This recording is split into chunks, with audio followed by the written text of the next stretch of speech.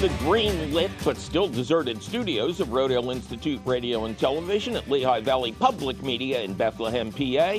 It's time for another Groundhog Day episode of chemical-free horticultural hijinks you bet your garden. I'm your host, Mike McGrath. Do you have blossom end rot? And do your tomatoes have it also? Are you trying to compost whole leaves? And how exactly should you use arborist wood chips? Plus, Cuke FREE Cucumbers and your fabulous phone call questions, comments, tips, tricks, suggestions, and laconically Lemurian lamentations. So keep your eyes and or ears right here, cats and kittens, because it's all coming up faster than you saving your tomatoes with a pack of Tums right after this. Support for You Bet Your Garden is provided by the Lehigh Valley Health Network. In life, we have many kinds of partners. School bus partners, business partners, even gardening partners. Shouldn't you have one for the most important aspect of life, your health? Lehigh Valley Health Network, your health deserves a partner. Welcome to another brand new episode of You Bet Your Garden from the studios of Rodale Institute Radio at Lehigh Valley Public Media in Bethlehem, PA. I'm your host, behind the eight ball, where I always am, Mike McGrath. Coming up later in the show, we have a three-part question of the week. We're going to talk about blossom end rot on tomatoes, arborist wood chips, and something else. I forgot what, but I'll remember it when we get to the question of the week. In the meantime, let's take some of your fabulous phone calls at 833-727-9588. Maria, welcome to You Bet Your Garden. Hello. Hello, Maria. How you doing? I'm doing great, thank you. And where is Maria doing great? I live in Ontario, Canada. Oh, I visited there. Toronto. Yeah. Yeah, I've been up there. That's a nice area. What can we do you for? Well, this year is the first time I am doing gardening, vegetable gardening. I planted a number of vegetables. I grew them from seeds in March. And I planted them about 3 or 4 weeks ago. Right. I first had problems with some leaves in the cabbage. They were yellowing. Oh, but okay.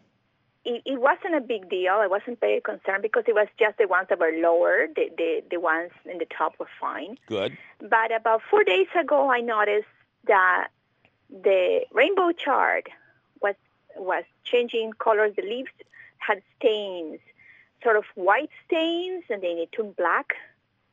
That's when I tried to look for answers, because it wasn't just 1 or 2 leaves in every plant, but it was like 3 or 4 or 5, sometimes most of the leaves. Yeah. Okay, so are you planting in flat earth or raised beds? Raised beds. Oh, how nice. And what have you been feeding the plants, if anything? Well, I put compost on the soil. When they were little and they were just seedlings, I would feed them fish. How you call this? This fish fertilizer. Fresh fertilizer. Yeah. Then when I put them on the ground, I look for organic Jobs fertilizer. Yeah, Jobs organic fertilizer for fruits and vegetables. Okay. Well, Jobs is not organic to the best of my knowledge, unless they developed an organic line. Yeah. Any organic fertilizer is going to have the word organic on it, and it'll also have the OMRI seal of approval, at least in the States. OMRI stands for Organic Materials Review Institute.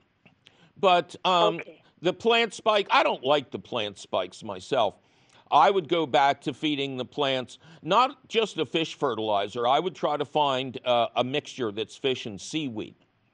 It's very good. Fish and seaweed. Yeah. Okay. Now, there is a disease called cabbage yellows. I haven't thought about it for a long time. Now, you've pulled off the discolored leaves, right? Yes. Okay. And has the yellowing returned? Actually, the cabbages are doing great. But the problem is now basically just with the rainbow chard. Okay.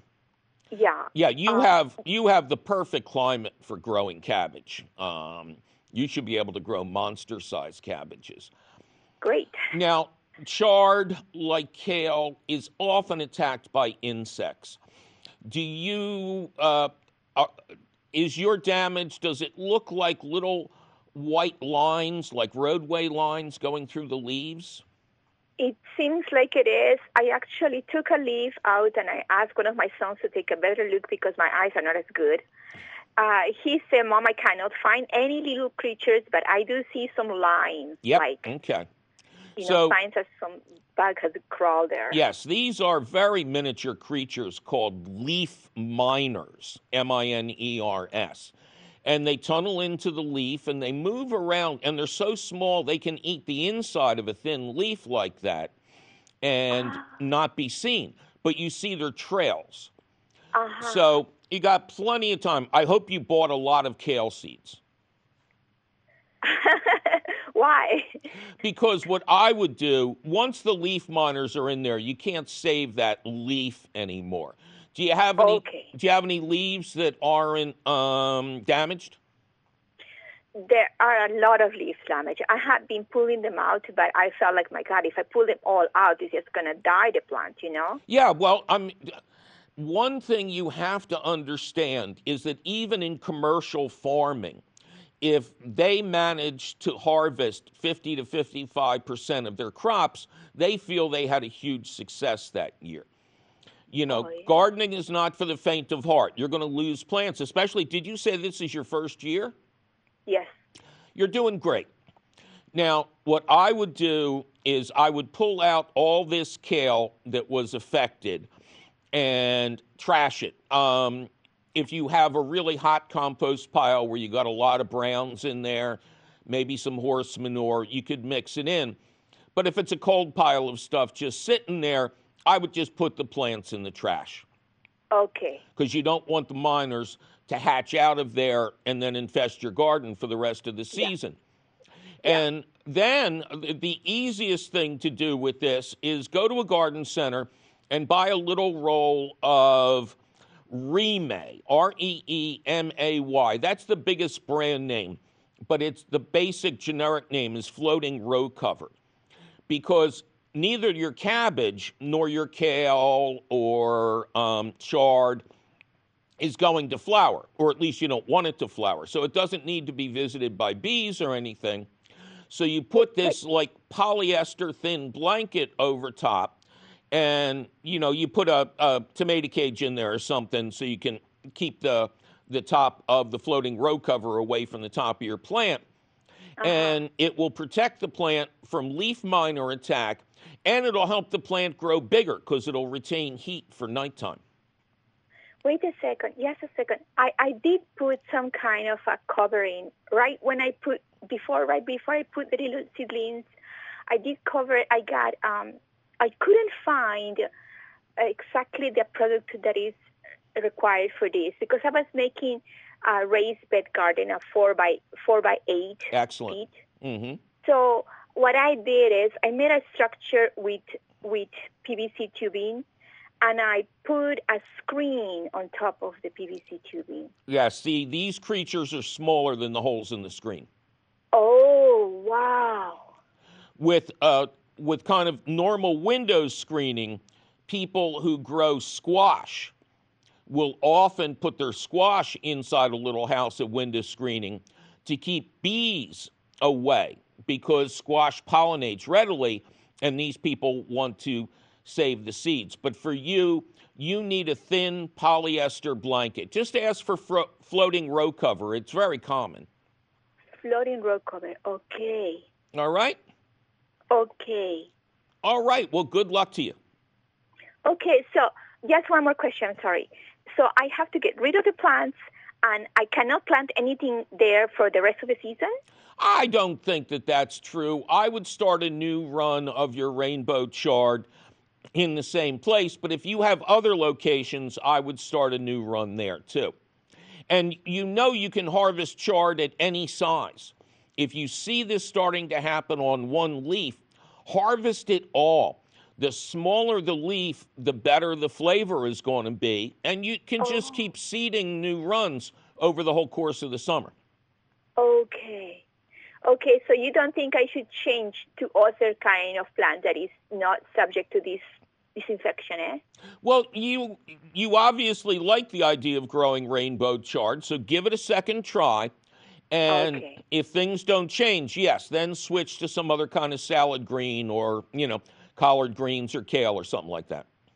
Okay, would this affect carrots and spinach and stuff like that? They might get into spinach. They wouldn't affect carrots because carrots don't have true leaves. Okay. Great. Thank you so much. All right. Good luck to you now. Okay. Bye. Bye-bye. All right. That number to call. Don't forget it. Write it on a ShopRite bag with a crayon so you can always find it. 833-727-9588. Susan, welcome to You Bet Your Garden. Thank you. Well, thank you, Susan. How you doing? I'm good, thanks. And where is Susan good? Chester County, Pennsylvania. All right. What can we do you for? I live in a senior community. Right. And I've only been here 2 years now. And there are plenty of grounds. They're beautiful. But I notice in the fall, they collect the leaves and they disappear. Mm-hmm. They cart them off somewhere. So I asked someone about it, if we could keep them, and they said that the garden club had asked that before, but they wanted them to chop them up and make a pile and turn the pile. And they said they were not going to do that. Okay. So I said, well, how about, couldn't we just get a pile and maybe the people that live here could do something, but could we just keep the pile? Mm-hmm. And no. Did they ever tell you what they do with the leaves? Did they ship them off to China? I mean, what happened? I think an outside company takes them away. And probably turns them into compost that you then have to buy. Right. Well, there is always the option of it's better to beg forgiveness than to ask permission. Right. Because the leaves are there. And obviously, if you're in a seniors community, you don't want to be doing a lot of heavy work. But you get yourself a rechargeable leaf blower that has a vacuum setting and a collection bag. And during the leaf fall season, you can just go out, do 20 minutes and empty the bag into the biggest plastic trash can you can find and keep pushing the leaves down, compressing them. And once you get that filled, you probably will have enough perfect leaf mulch to cover all your garden beds. Well, I do listen to you, and I did do that. I bought myself a leaf blower that cuts the leaves up, and in fact, I contacted, walking around the premises one day, I saw the company that carts them away was here doing something, and I asked the man if he would give me a pile of leaves every fall. And he said, sure. Great. Yeah. And in fact, he did have a pile, and I got it, and I did my mulching, and it's beautiful. But I'm just concerned about it just seems like such a waste to me. There's so many trees here, and they must get a big pile. I suspect, because landfills really don't accept green waste, so to speak, anymore, that the leaves are being taken to a compost site. You said you're in Chester County? They're probably being taken to a nearby composting site, and they're probably being professionally composted in giant windrows. And does the landscaping company come and mulch your beds for you or anything like that? Is there like a rule that you got to use this trash wood or anything? I don't think they do that, because I notice the guys who work here are maintenance guys. It looks like they're the ones that put the mulch down. Yeah, but the wood mulch is out there, right? Right. Well, I mean, the smartest, I've done stories about HOAs, so to speak, kind of the same situation. And it's difficult because you kind of do give up a lot of your rights when you move in to one of these places, but they're also supposed to be democratically run. You said there's a garden club. Yeah. I presume there's a landscaping committee. You know, go and attend a meeting or two and see if you can create a rebellion. At the very least, to try to get them to make it optional for the wood chips, because you'd prefer to spread shredded leaves, right? Oh, yeah. I think that'd be fine for me. But you don't think, like, if we could convince them to, say, just make a big pile of the leaves and they wouldn't have to turn the pile, how long would that take to break down? Well, it depends on the size of the pile. Shredded leaves break down, of course, much more quickly than whole leaves.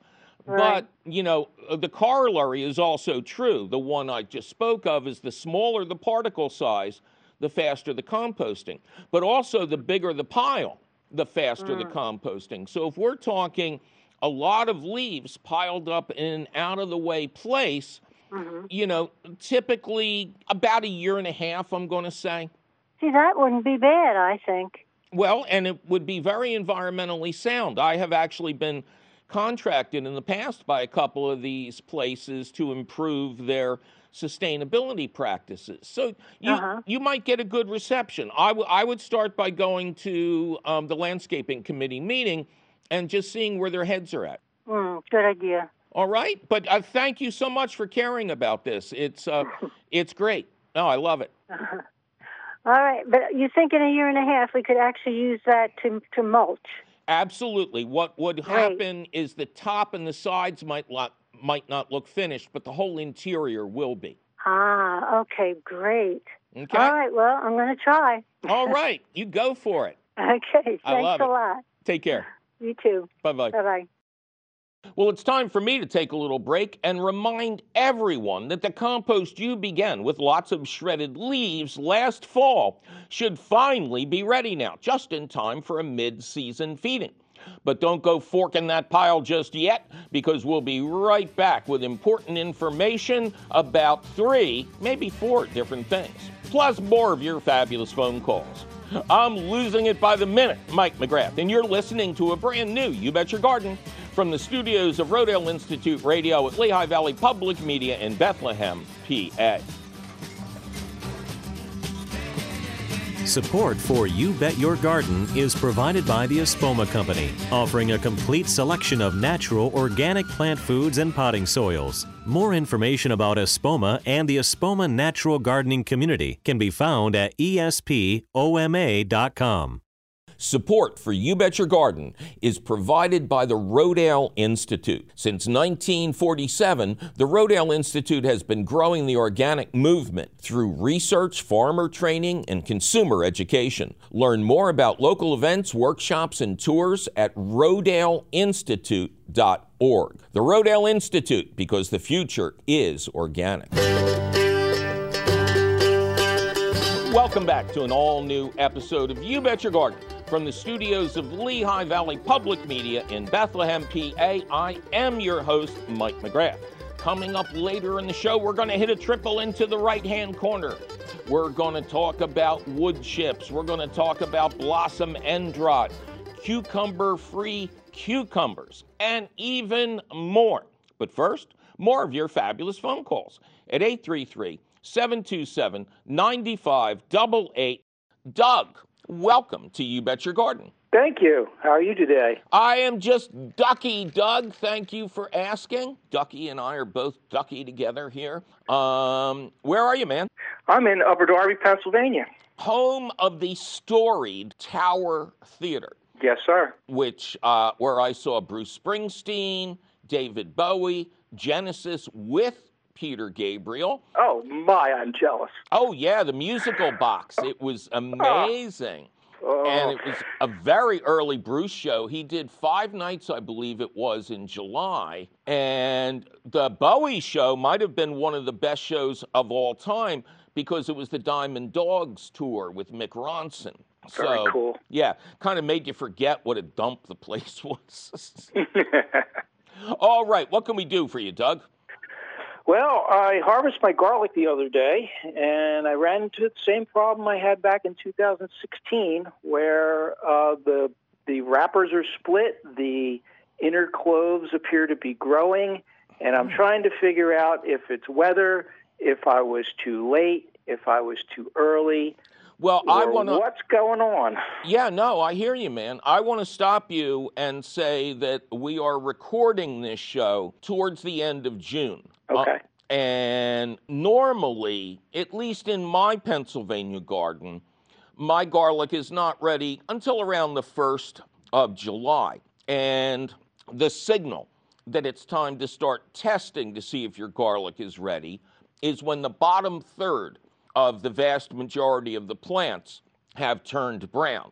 Not a third of the plants all the way brown, but just the bottom third of a good number of plants. What state were your stalks in?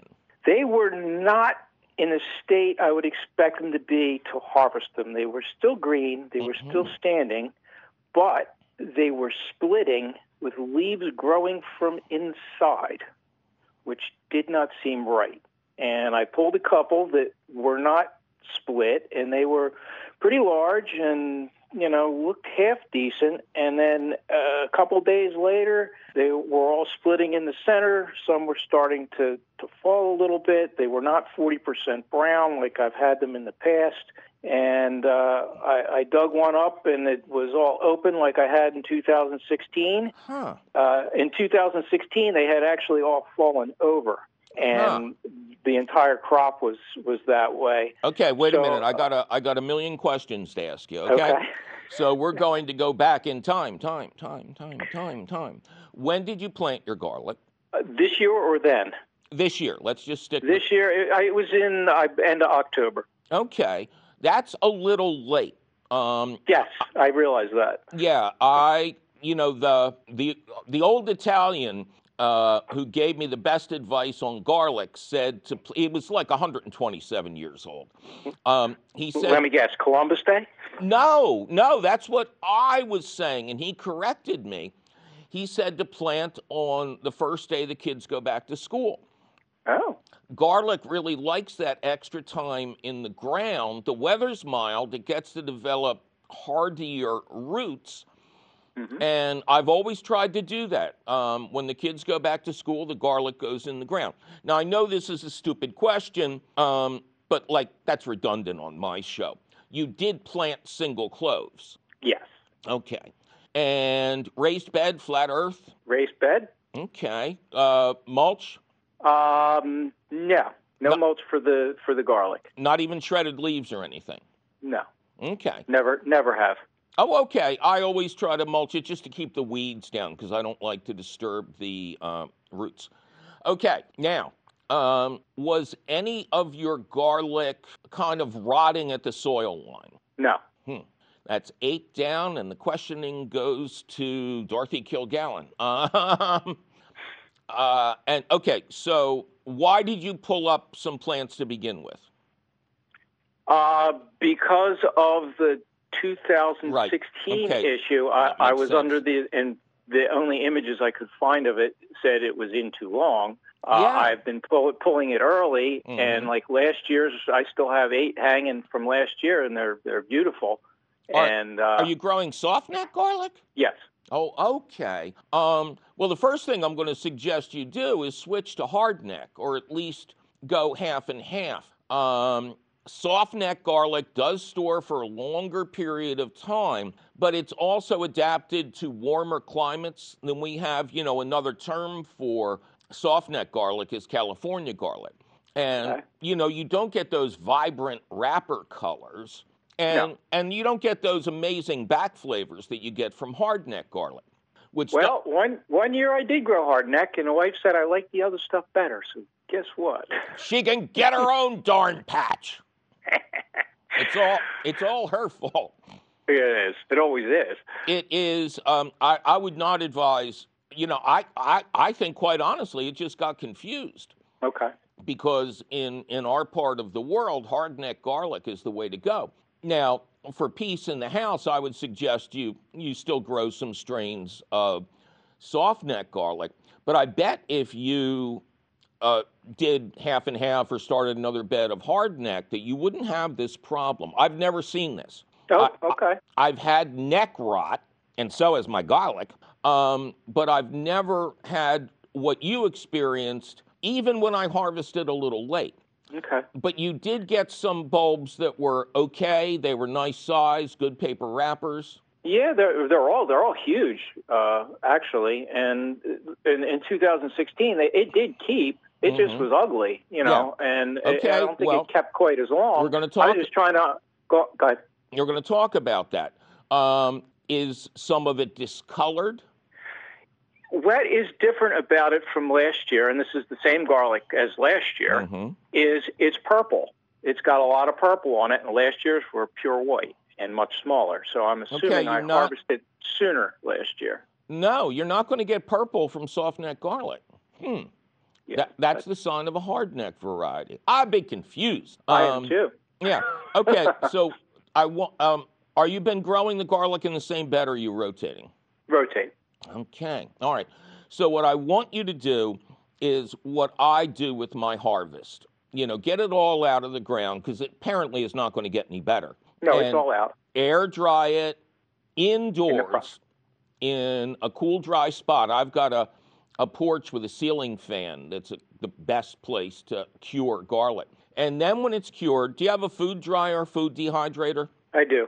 What I want you to do is take all the bulbs that are not perfect, chop them up, dehydrate them until they're completely dry, and then go out and get a $10 coffee grinder that you will never. Yeah, but you've used it for coffee. No, it was bought to do spices, and it's never been used. Okay, great. You have a virgin coffee maker.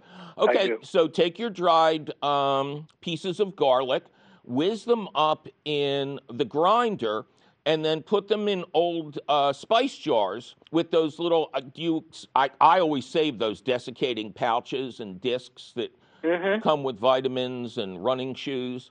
So put one of those in each jar, and you will be amazed at the flavor, at the intensity of this garlic powder. It puts anything you can buy anywhere to shame. Okay. And then just use the rest as you would. And next year, I think somehow a hardneck fell in with your crowd, which is, pretty easy to understand. Where'd you get your garlic? This garlic initially came from Tori's Butcher Shop. Just bought to use. And we stuck some in, and we've been using it ever since. Okay, good. I would recommend you move along to real planting garlic. You don't have to get it certified virus-free. But I bet you there's some interesting farmers markets near you. Possibly. I would try to get a new strain from a local farmer. Sounds like a plan to me. All right. Well, that's it. You almost stumped the chump. Sorry you didn't win the big money. Okay. All right. Take care, man. I really appreciate it. Thank you. You have a good day. Sarah, welcome to You Bet Your Garden. Hi, Mike. Hello, Sarah. How are you? I'm very good. How are you? I'm just ducky. Thanks for asking. Where is Sarah Great? I am in Bethpage, Tennessee. Okay. Bethpage, Tennessee? Yes. We moved out to the country from Nashville, so we're about an hour northeast of Nashville. Wow. Okay. Big step. Do you like it? Yeah. Yes. Yeah. We're in the honeymoon phase, so I'm not minding the commute too much and really enjoying the space. Okay. Good. What can we do you for? Well, out in the country now, we have gotten some livestock. So we have chickens and turkeys, and we've got some sheep and some pigs, which I know that's a different story. But we have all of their manure that I've been composting. Right. And so I need to know what I can do with this compost when it's finished, because I hear you talk about yard waste compost is better for my vegetable garden. And I have all this manure, and it looks great, and it's going to be great compost, but I don't want to mess up my flowering vegetables. Oh, sure. Now, first of all, composted manure is different than compost itself. Now, on your new property, I presume you have a lot of deciduous trees that drop their leaves in the fall, right? Yes, no shortage there. So if you can suck up and shred your leaves, you can mix in the poultry manure and the sheep's manure. I don't know anything about pig manure. Plus, I mean, do they have bedding? Are they on a hard surface? Well, now we've got them out in the woods, so I really only have a little bit of that manure composting from when they were very first in a barn stall. Okay. So that's kind of cooking down in a separate pile. Yeah, I'd want to look that up just because pigs are omnivores. Yeah. Now, one thing I can tell you about keeping pigs is they're the farmer's best friend. Because as my good friend George DeVault, who has a place called Pheasant Hill Farm, says, the best thing about pigs is they eat all your mistakes. That is very true. Any vegetables that don't look perfect, I mean, that's that much less feed you have to buy. So the poultry manure in its uncomposted state is very rich in nitrogen, but it's not weedy like horse manure. So it is really perfect to mix with shredded leaves in the fall. A combination of that poultry manure and shredded leaves should give you fairly balanced compost, but a little more nutritious than yard waste compost because it's going to have the extra nitrogen. Okay. I don't think, as long as you don't overdo it, it should not interfere with flowering. Now, if you want to take composted poultry manure, which of course means both the stuff that the chickens and the turkeys were done with and the bedding that they're on, that would be an excellent fertilizer for non-fruiting plants, like sweet corn especially. Or, if you have one, a lawn, potatoes, even though technically they flower, they can take more nitrogen. Salad greens, things like that. Just think of things that don't flower. What about, I have some hardy kiwi vines, and they're newer, so I haven't been to a point where they have set fruit yet, but I've heard that they're heavy feeders. Do they like nitrogen, or what does that mean? No. Well, hardy kiwi are fruiting plants, so they want a balanced fertilizer, so to speak, with a good amount of phosphorus in there. And I would think that compost made with shredded leaves and your manures would be perfectly acceptable. However, I think even better, you say sheep manure. Yes. Which, if memory serves me well, and I think it does this time, wait a minute, where are my car keys? Is a balanced manure. Plus, it's pelletized, right? I have been adding pelletized pine to their, and I wondered about that. It kind of breaks down into a sawdust with the sheep manure itself is kind of pelletized. So altogether, I feel like that might balance it out better. Well, I'm not sure. The sheep are mostly grazers, right? I mean, they're out in the field too. Yep. So do you put them inside at night? Do they go into a little barn or something? Yes. Yeah. And that's where the bedding is. That's right. Well, the less you can incorporate the bedding, the better, because the sheep kind of poop like deer. You got a little pile. Yeah. So if you can scoop up those piles, and even fresh, this is one of the manures that it's very safe to use fresh. You can spread that around the base of your kiwi vine, and then just cover that with a little bit of soil or compost. That's a completely balanced fertilizer, and I think the kiwi vine would enjoy it. When people say something is a heavy feeder, you got to be careful about where you're getting your information. Corn is the heaviest feeder we grow, whether it's sweet corn, popcorn, or field corn. But that needs a lot of food, a lot of sunlight, and a lot of water. I've not heard that about hardy kiwi. But I would think that it would mostly just need a balanced fertilizer. And again, I can't think of anything better than your sheep pellets. Okay. You really went back to the lane, didn't you, girl? I did. Yeah, we went from 0 to 100 pretty quick. We moved and we said, let's just jump right in. Well, you sound like you're enjoying it. Oh, yeah, it's been wonderful. All right. Yeah, God bless you. Thanks. We're using a lot of your advice. I finally got my husband to never touch a bottle of Roundup again because of your love of flame weeders. That finally worked. So yeah. You give a man a flamethrower and he'll give up that devil's juice. Yeah, we're doing great. All right, that's fabulous. Well, thanks for calling. I've really enjoyed speaking with you. Well, it's time for me to take a little break and remind everybody that the compost you began with lots of shredded leaves last fall should be ready now just in time for a late season feeding. Unless you filled the bin with lots of kitchen waste, and then I urge you to just keep the lid on tight. But don't go researching what you did wrong just yet, because we'll be right back with stuff and more of your stuffy phone calls. Is this the end of Rico? I'm Mike McGrath, and you're probably listening to You Bet Your Garden from the studios of Rodale Institute Radio and Television, sometimes at Lehigh Valley Public Media in Bethlehem, PA. Support for You Bet Your Garden is provided by the Espoma Company, offering a complete selection of natural organic plant foods and potting soils. More information about Espoma and the Espoma Natural Gardening Community can be found at espoma.com. Welcome back to another all-new episode of You Bet Your Garden from the studios of Rodale Institute Radio at Lehigh Valley Public Media in Bethlehem, PA. I'm your host, Mike McGrath, coming up in just a little bit because we are in the stretch now, cats and kittens. We'll get to the question of the week, in which we will field 3, maybe 4 different questions. It's coming up after a couple more of your fabulous phone calls at 833-727-9588. Jim, welcome to You Bet Your Garden. Thank you, Mike. How you doing, Jim? Trying to stay cool. It's very hot today. Yeah, we're having a heat wave, a tropical heat wave.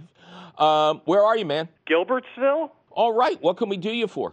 Okay, Mike, well, I have been using grass clippings to make mulch, which turns into nice soil. However, I just recently learned that those clippings, if they've been treated with weed and feed, can affect your garden and tomatoes, for example. And for the past several years, my tomato plants have been non-bearing, wilting leaves. I really want to know if I can turn around this process by using lime or something with the soil. You wish. You wish. Can't do that, huh? No. Now, I'm confused by your terminology. What do you mean by mulching your grass clippings? Well, I take them and I pile them up, and I'll mix some existing soil and put water on it, and after 2 years, it turns into soil. Oof. There's a couple of... Well, first of all, if this was an acceptable thing to do, you would be much better off if you mixed small amounts of grass clippings with large amounts of shredded leaves.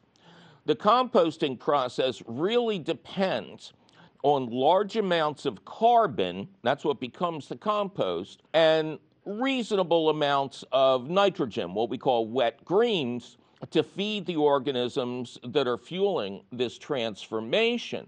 I'm surprised you got soil instead of a stinky, horrible mess. Now, so your lawn is treated? Yes. Who treats it? The caller, me. Oh, okay. Now, when you bought your, I'm presuming it's weed and feed? Yeah, generic weed and feed. When you bought it, didn't you see the warning on the label not to compost the clippings after using this? Well, actually, I took the bag out this morning and I read the back of it, and there's no warning such as that. And I don't put it on the manufacturer to warn me necessarily that I shouldn't. It's a federal law. Oh, really? No, I didn't see any warning on it. It says it may affect other unintended plants. Is that the warning? No. Okay. Oh, man. No, it's supposed to warn you very specifically to leave the clippings on your lawn, because whether you use them as mulch or whether you try to use them to make compost, the herbicides, the systemic persistent herbicides in use today, will kill any plant that's not grass. So again, if you somehow insisted on doing this, you could mix some of your grass clippings in with your shredded leaves this fall, but the resulting compost could only be used safely on the lawn to feed the lawn. Right. This happens all over the country. It happens to tens of thousands of gardeners a year, but they never figure out it was grass clippings. They call me and say, I got a fungus, I got some terrible thing, a pest or a disease. And, you know, these are the kind of people you could talk to them for 20 minutes before you got to grass clippings. So, right. But more importantly, one of the things we try to explain on the show is American lawns can be a closed loop. Grass clippings are 10% nitrogen by weight. 10% nitrogen is the absolute perfect food for lawns. So every time you cut your lawn and leave the clippings behind, you give it a gentle feeding. Every time you cut your lawn and take the clippings away, you slowly starve your lawn into needing more fertilizer. Mm-hmm. So there's no reason to, and you know, one thing I always tried to express on the show, you're doing extra work. It has to be wrong. You're taking these things that you could walk away from, and then you're doing other stuff with them. No. Hard work is for chumps. It is the best thing to do to leave the clippings on the lawn, and I presume that you have abundant fall leaves? A little bit in the back, yeah. So if you don't have one already, go out and get an electric leaf blower that has a reverse setting. Suck the leaves up instead of raking them up, because if you rake them up, you have to bend over, and bending is for chumps. So with a leaf blower set on reverse, you stand up, the leaves get sucked into the machine, they get shredded, you put them into a big pile. You don't have to add anything to that. You will have premium compost the following year. Good. But yeah, these persistent herbicides, people, and I don't understand why people feel compelled to use their grass clippings. Once you figure out that these lawns feed themselves when they get cut, I mean, that's so much less work for Mother. Well, if you dethatch your lawn, there's much too much dead grass pulled out. You can't spread it out over the lawn. You got to rake it up. Uh-huh. So who's overfeeding his lawn? Well, this is dead grass that you pull out with the dethatcher. Yeah, I know. And you don't have a zoysia grass lawn, do you? No. Okay. Thatch, that brown stuff at the soil line, is caused by overfeeding with chemical fertilizers. Okay. If you stop feeding chemicals, everything's going to get better. The thatch will go away, and whether you believe me or not, leaving the clippings on the lawn helps eliminate thatch naturally, because now you've got that biological activity down there at the soil line. Mm-hmm. There are so many advantages to getting off chemicals, letting your lawn feed itself. You'll save time. You'll save money. We'll send you a ShamWow. What more do you want? You know. Okay? Great. Yep. All right. Get out of here and sin no more. Okay, Mike. Thanks for the answers. Well, it is time for the question of the week. And this week, it's a triple. Yeah, we're hitting it into the right-hand corner and taking as many as we can get. It's about tomato rot, compost, wood chips, plus a special appearance by Cuke FREE Cucumbers. We begin with Helen in Edmond, Oklahoma, who writes, my first tomatoes have blossom end rot. My research says the plants need calcium, even though I use new potting soil. The plants themselves are thriving, and I only water when the soil is dry, 6 to 8 inches down. I use tomato blossom spray since the temps are reaching 90 here in Oklahoma. I looked at your website and can't find your past questions of the week A to Z archives. Okay, so our archive of over 500 frequently asked questions is still there. But now you search by topic instead of alphabetically. And our website seems to have changed recently. The link you click on to reach all those articles now just says searchable archive. I'll see if I can make that wording a little clearer. But clear or obtuse, it's all at youbetyourgarden.org. Anyway, blossom end rot. I thought I was boring everybody with my endless repetition of the advice to save up all your eggshells and place the dried crushed shells of a dozen eggs in the planting hole at the time of your tomato installation to prevent the heartache of blossom end rot when the blossom end of your tomatoes turns black and rots out just as the tomatoes are ripening. You know, maybe I should just write it into the credits and say it every week. Anyway, blossom end rot is caused by a deficiency of calcium, which, by the way, potting soils don't supply, old or new. Now, at this point in the growing season, you'll have to make the calcium more quickly available. So place dried eggshells in a blender with water, whiz it all up, and then pour this calcium-rich liquid into the soil at the base of your tomato plants. If you ain't got no eggshells, whiz up a dozen calcium carbonate tablets, a dozen Tums, or a half cup of an organic plant food specially designed for tomatoes, like Gardens Alive Tomatoes Alive or Espoma's Tomato Tone, because they both have a lot of calcium. Don't forget to mix it in water. Temps over 90. Yes, they do have the power to fry the flowers on tomato plants. Not sure what your spray is supposed to do, but afternoon shade, as provided by a beach umbrella, should help. We move on to Mike in Berwyn, PA, who writes, I live on a half-acre lot with lots of ash, poplar, and maple trees. Every fall, I collect and compost the leaves in a 10 by 10 foot space that's 4 feet deep. But I don't have the ability to shred that many leaves, and so they are whole. I just started adding fruit and vegetable scraps from the kitchen to the pile, and I was wondering if coffee grounds would be okay. Aye. As I have said more times than Scrooge McDuck has dollar bills, coffee grounds are the best addition to an outdoor bin of shredded leaves. Kitchen waste is problematic in an open bin as it attracts mice, rats, and raccoons. Kitchen waste should be composted, always with a greater amount of shredded leaves, only in a sealed bin, or even better, in a worm bin. And you do have the ability to shred those leaves. Just go out and buy an electric leaf blower with a reverse setting and a collection bag. Shred some of your leaves every day before you put them into the bin, and you'll have finished compost years earlier. We move on to Shane in Bellbrook, Ohio, which is near Dayton. Shane writes, I have a lot of arborist wood chips. They were delivered for free from a local tree service. Thanks for the tip.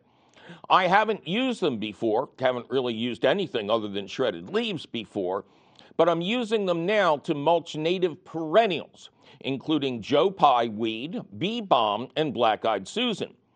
How much room around the base of these plants should be wood chip free, or is it safe to cover the base with the chips? Even though they're not drenched in poisonous dyes, arborist wood chips are still wood, so they should never be mixed into your soil, only used as a 1 to 2 inch layer on top of your soil. And it is never safe to actually touch the trunk of a tree or the stalk of a plant with any kind of mulch, especially wood. Always leave 6 inches open all around your plants. All right, we finish up. I'd say come back, Shane, but I don't have to, as there is a follow-up question. Shane writes, I also have a few cucumber plants that are growing like crazy. I'm getting lots of flowers, but I'm not seeing the number of fruits that I'd like. Well, until you mentioned the flowers, I thought you might have over-fertilized with nitrogen, like the classic rookie mistake of inhibiting flowering by using horse and or poultry manures on the wrong plants, specifically fruiting plants like cucumbers, tomatoes, peppers, squash, etc. But plants that flower without producing fruit are generally the victims of stress, especially early in the season. Cucumbers and summer squash like zucchini are notorious for this. Look carefully at the flowers. Blossoms with a little bulge behind them are female. Flowers with no bulge are male. Try using a small artist brush to transfer pollen from one flower to another to try and coax things along. And make sure your watering regimen is deep, but infrequent. No daily watering for short periods of time. Well, that sure was some interesting and important information about a veritable potpourri of do's and don'ts, now wasn't it? Luckily for those of you who wish to read this important information over at your leisure or your leisure, the question of the week appears in print at the Gardens Alive website. Just click the link for the question of the week at our website, which is still and will forever be YouBetYourGarden.org.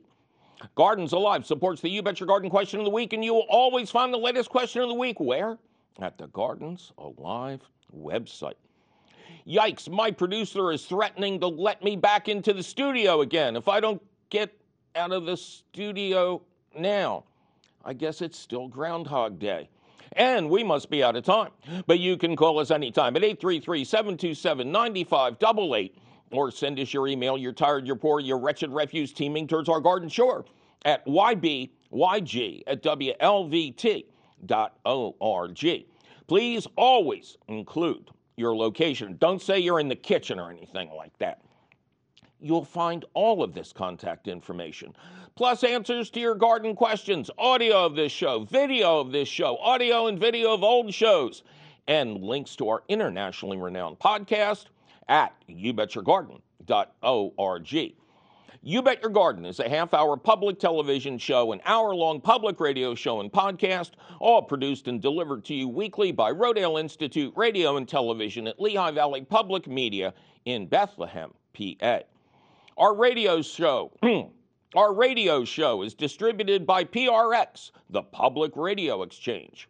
You Bet Your Garden was created by Mike McGrath. Mike McGrath was created when his mother, Nancy, put him up on a box and demanded he play a pinball machine using both fingers independently, or he would not be allowed to buy the last copy of Fantastic Four #2 at the corner store nearest the bingo parlor. Ken Queter plays our theme song. Our chief content officer is Yoni Greenbaum. Our angel of the airways is Christine Dempsey. Our engineer is always cheerful Charlie Sarah. Our social media director is Amanda Norfleet. Check out her fine work at the You Bet Your Garden Facebook page. Our peerless princess of profound production is Tavia Minnick. Our website wonder is Nicole Harrell. Our audio editor is the lovely Jonas Bowen. Our video editor is Judicious Jake Boyer. Our harassed and harried director is Javier Diaz. I think Zach the Tack Wisniewski is in the house. Maybe Bill Semler, too. But I can't be sure, as the tachyon emissions have clouded what is left of my senses. And what can we say about our fearless leader, the Hellboy of Hellertown, the Ancient One of Allentown, and Bupkis of Bethlehem, Tim Fallon, who either keeps allowing us to come in to tape new material or is too busy playing Scrabble at home to know we're here. I have no idea. And neither does Tim. I'm your host, Mike McGrath, losing my mind day by day, inch by inch, closer and closer until Niagara Falls. Slowly I turn and turn and turn and turn until Ducky and I see you again next week. This is the ticket. Oh, it is it? Beautiful night. I got my best girl with me. Although, you know what could make it even better? Let me guess. Some mint chocolate chip. Bingo. You always get a little sappy when that sweet tooth kicks in. Partners since the beginning. Throughout life, you have many different partners. Shouldn't you have one for the most important aspect of life? Your health. Lehigh Valley Health Network. Your health deserves a partner. Learn more at lvhn.org.